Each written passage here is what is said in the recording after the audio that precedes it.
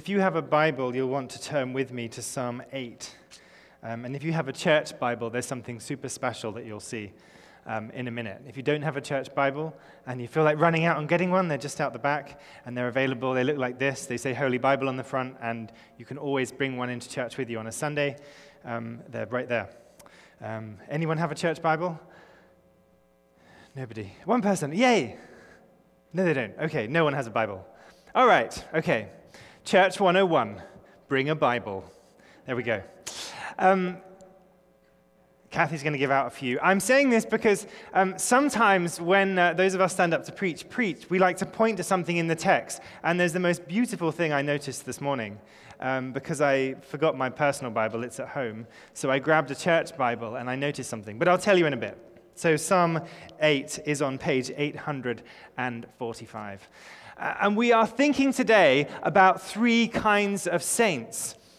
What do I mean by three kinds of saints and why? Well, today we are celebrating the Feast of All Saints, and it is a time in the church when we remember all the saints. And so I'm going to talk about three kinds of saints. Anyone shout out, what saint is our church named after? Thank you. Wow, that was a good response. And can you think of any other saints? St. Teresa of Avila, St. Luke, St. Peter, St. John, St. Margaret, St. Francis. There we go. You've heard of saints. Great. I can imagine, and so many Anglican, Catholic, Lutheran, Orthodox churches will name themselves after saints. And sometimes there is a particular significance, I guess, to a group of people. I'm not entirely sure why we're called St. George's. We just are, but there might be a reason back in history. I just haven't found it. But sometimes there's a particular reason that a church will be started with a particular name of a saint to name them after. And I sort of imagine, I don't know, just raise a hand if you've ever been in a committee meeting. A few of you have been in a committee meeting before, or a strata meeting. Imagine, there they are sitting around trying to decide what saint to name a church after. And, you can assume that there's always a discussion, well, which one should we go with, and so on. And for St. George, it was probably fairly simple. Let's just go for St. George. And they probably said, okay. And that was easy. Other places, they have two saints. The church I was at before had St. I'm not going to remember them now. Had St. Lawrence, had St. John the Baptist, and St. Anne. There you go. And so they just called themselves after the name of the town because that was too long a title. Can you imagine the website? St. Lawrence, St. Anne, and St. John the Baptist.com. It would be quite long. So they just give it another name. And then there are other places where you imagine the committee meeting has been quite fraught and everyone fell out. And it got to almost midnight and the alarm was going to go off on the building, if they had alarms back then. And so somebody said, look, why don't we just call ourselves All Saints and then we won't have to make a decision? And so there are churches around. I wonder if that's how All Saints got its name in mission. Maybe it was a meeting that went wrong, and they decided to compromise and call it All Saints in the end. And you see things. There's a clothing company called All Saints.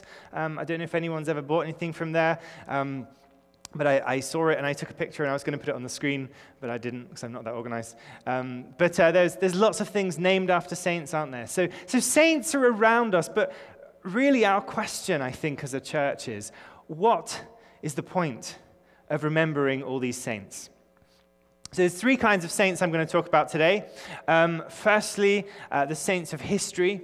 So those are the saints you think about when you think about saints. They're the names that you called out, the saints of history. Secondly, there's the saints of here. And by the saints of here, I mean people who have served faithfully in the community at St. George's for many years and worshipped here. And thirdly, there's the saints of today. The saints of today, which is all of us. So that's where I'm going, and I'm quite excited today. I realized this morning just how much there is to say about saints. It's lots of fun. So I hope you're ready for a good ride. But saints are really exciting. The saints of history, they show us examples of what it means to live life as a Christian. And they're quite extreme. When we think of the saints of history, often the stories of saints are meddled up with legends. If I said to you, name the first animal that comes to your mind, you can shout out all at once. It's one word, and it starts with D. What word do you think of when I say St. George? Thank you. Dragon. We think of dragon, don't we? St. George and the dragon. Now, I don't believe there's such thing as real dragons. Sorry, but I don't. But yet there's that legend, isn't there, of St. George and the dragon. And sometimes it can get confusing when we think as Christians, what can we make of these saints when they get tied up with myths and legends? We think of St. Patrick, who charmed or got rid of all the snakes in Ireland. I'm not sure that there were ever snakes in Ireland. It's not hot enough, and it's too wet, I think, for snakes. Maybe there are some adders. But anyhow, so sometimes the stories of saints are tied up in legends, and then we can ignore them. The alternative is we can get too obsessed with saints. Some people will like to pray to saints or have charms of saints as good luck. Which is not the best idea, because all our hope is founded in Jesus, not in the luck of a saint, and the fact we have a little trinket that says, St. Christopher, will you pray for me, or something. So we have to be careful as we look at these saints to see what can we learn from them, and how can we follow their example. And the saints of history, many of them we know about have done amazing things. The saints in the Bible we read about because they wrote parts of the Bible. So we talk about St. Luke and St. John because their names appear here. One of the saints I learnt about because I lived near where they were martyred was St. Albans. Anyone know the story of St. Albans? I'm not going to ask you to recite it. It's just raise a hand if you do. St. Albans, so he was a saint in Britain.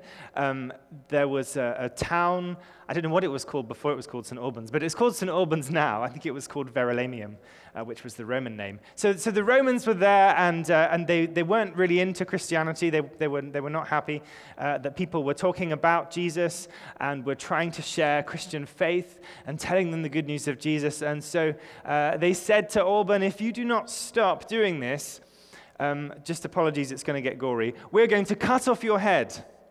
And so he said, I am not going to deny my faith. And so they cut off his head and they rolled it down a hill. It's a really steep hill. I used to ride up it on my bicycle. It's called Holywell Hill. And you need to get in a really low gear to get up it because it's quite grim. Anyway. And so they rolled his head down the hill, and he was martyred and baptized, they say, at the same time. He stepped out so much for his faith that he got killed for it. And when you hear stories like that, I think, I don't know if I could do that. I don't know if I was in a place, and there are people in the world today who are in a place where they are persecuted for their faith. That doesn't mean someone laughs at you or writes a nasty comment on your Facebook or Instagram feed about you going to church. Real persecution is happening in parts of the world to Christians, and I think it's so good we can live in a place where we haven't got to face that kind of fear, where what happened to St. Albans does happen to people around the world because they say Jesus is the only way. And so as we look at those historic saints, I think it can be quite hard to know how to follow them. So have a look then at Psalm 8. Lord, our Lord, how majestic is your name in all the earth. Can anyone tell me whether that was verse 1 or verse 9?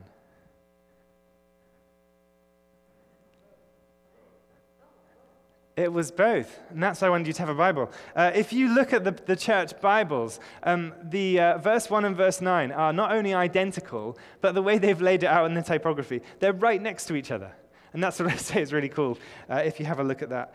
The psalm is bookended by praise. Lord, our Lord, how majestic is your name in all the earth. That is the beginning of this psalm of praise. Lord, our Lord, how majestic is your name in all the earth. That is the end of this psalm of praise. From the beginning to the end, we're to praise the Lord who is majestic in all the earth. How majestic is the Lord in all the earth. And so the primary calling for a saint is to be people who can say that, who can praise, who can worship. All of us worship something. If we want to be saints, then we're to worship the Lord and say how majestic is his name in all the earth. And that is exactly what we do when we're here. It starts here and it starts now. I love talking about worship, and it's not just because I play the guitar. I love talking about worship because I believe passionately that our lives as Christians begin here, week by week, as we come to worship. And for those of you watching online because you can't get here or you're not well, then I would say the same to you. Our lives begin each week. Sunday begins with worship so that we can live out our lives as saints. But anyway, I'm jumping to my third point, so I'm going to go to the second. So there are saints of history, and it's great to know about them, celebrate them, read about them. When you see it St. Patrick's Day and you're dressing yourself up in green, do a Google and find out, well, who was Patrick? And maybe sing his hymn and understand a bit more about him. For example, there's pretty much a saint that's assigned to every day of the year. And sometimes, just in case you wonder, we can move the saints around. So just as we're celebrating All Saints today, the church, it's called translating a festival, or transferring a festival. We can transfer the festival from one day to another, because if we were celebrating All Saints tomorrow, which we will be at morning prayer, there'll be a handful of people here, and so we move it to a Sunday. So there's saints of history, and then there's the saints of here.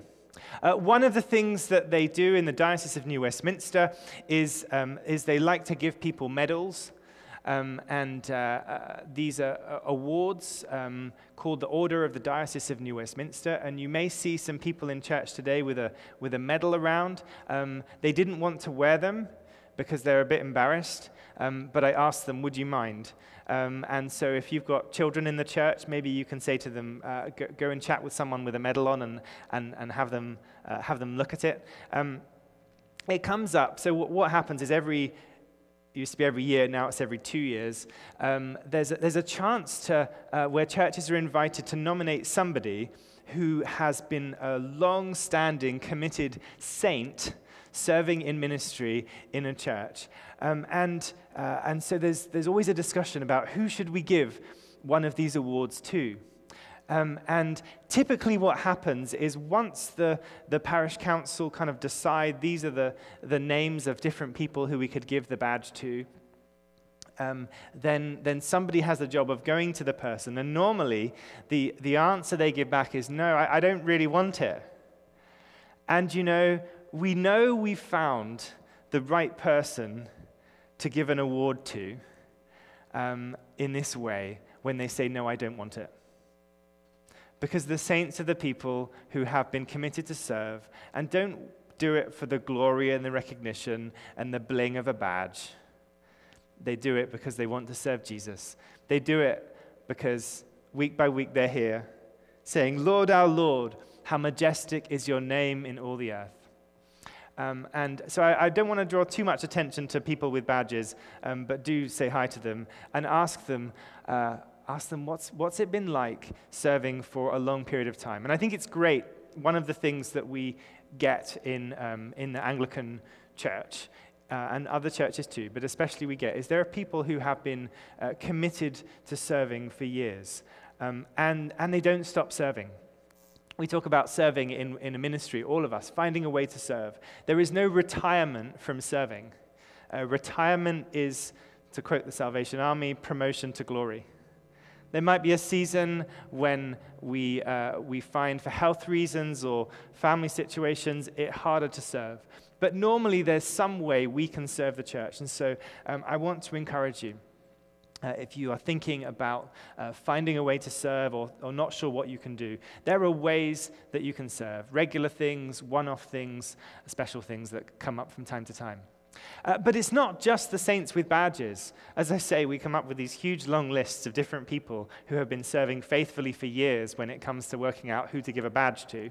And there are so many people who have been serving for so long in church. And sometimes people move around from one church to another for different reasons or because they move house, and so they may not have been here for 60 years serving, but they've been serving somewhere else and somewhere else. So I just want to kind of recognize the saints of here, and that we have so many people who serve time and again, and are the first to come forward. And then thirdly, there's the saints of today. No one gets away from this sermon without me talking to you specifically. You are the saints of today, every single one of you. If we look at Paul's letters to Ephesus and the church in Corinth, we see that Paul writes to the saints in Ephesus, to the saints in Corinth. And what do we know about the church in Corinth? Do we think they were saints? No. Paul is writing a letter to them precisely because they are not living lives as you would expect saints to live their lives. Now, they're really into the charismatic gifts. They're great when it comes to gifts. But they also were not very good when it came to fidelity. They were very immoral in many other ways. So he's writing to this group who are super excited about gifts, but very immoral. And yet, he began his letter by saying, to the saints.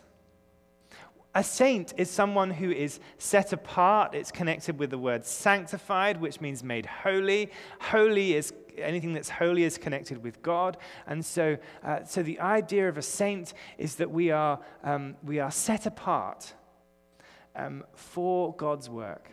We're set apart to be people who can say, Lord, our Lord, how majestic is your name in all the earth. It's a wonderful psalm, and God has put us in this psalm on this platform, on this pedestal. What is mankind that you are mindful of them, and human beings that you care for them, verse 4. You have made them, verse 5, a little lower than angels. Now, I don't know what happened in your house this morning as you were getting ready for church, but I wonder whether anybody felt that this morning they were just a little lower than angels. Maybe there were some stresses. If you have children, there were probably some stresses. There were probably shoes that couldn't be found. Masks that couldn't be found. I mean, that's the latest thing, isn't it? Have you got a mask? Yes, I've got a mask. And then you get somewhere. Where's your mask? It's at home. Good job for glove boxes in the car and spare masks. But, there's so many things to think of, and we may not feel that in our own situation, our house or our lives are full of people who are just a little lower than angels. And yet that is what God is saying to us. And so to be a saint today means about making the choice to recognize that we are set apart. After it says, you have made them a little lower than angels, it says, and crowned them with glory and honor. We get to wear crowns on our heads. That's how much God is for us. That's how much God believes in us. I think it's so exciting, and yet also extremely scary and extremely daunting. Because the message of being a saint in the Bible is not a message that says, you've done an amazing job, I'm going to call you a saint. The message time and again is, you are a saint. I've made you a bit lower than the angels. I've given you a crown. I've let you rule over creation as humankind. So, because I've done all those things, now go and work out what it means to live and behave like a saint. What does it mean to live and behave like a saint? And the answer is, again, very simple and very difficult. It's very simple. We're to be people who praise, who say, Lord, our Lord, how majestic is your name in all the earth. The first place to start when it comes to being a saint in your week is being at church on Sunday and worshiping, is opening the Bible and reading Scripture. And you don't just have to do that on Sundays. Every day, 9 o'clock, we're here for morning prayer in person and on our website, and from next week on YouTube. So different ways to set the day ready. but you could be at home and reading your Bible and saying those words too. When we put Jesus first, then we begin to live a life that follows him. And you might think, but okay, I made a commitment to Christ 5 years ago. I made a commitment to Christ 20 years ago, 60 years ago. Why are you saying that to me, David?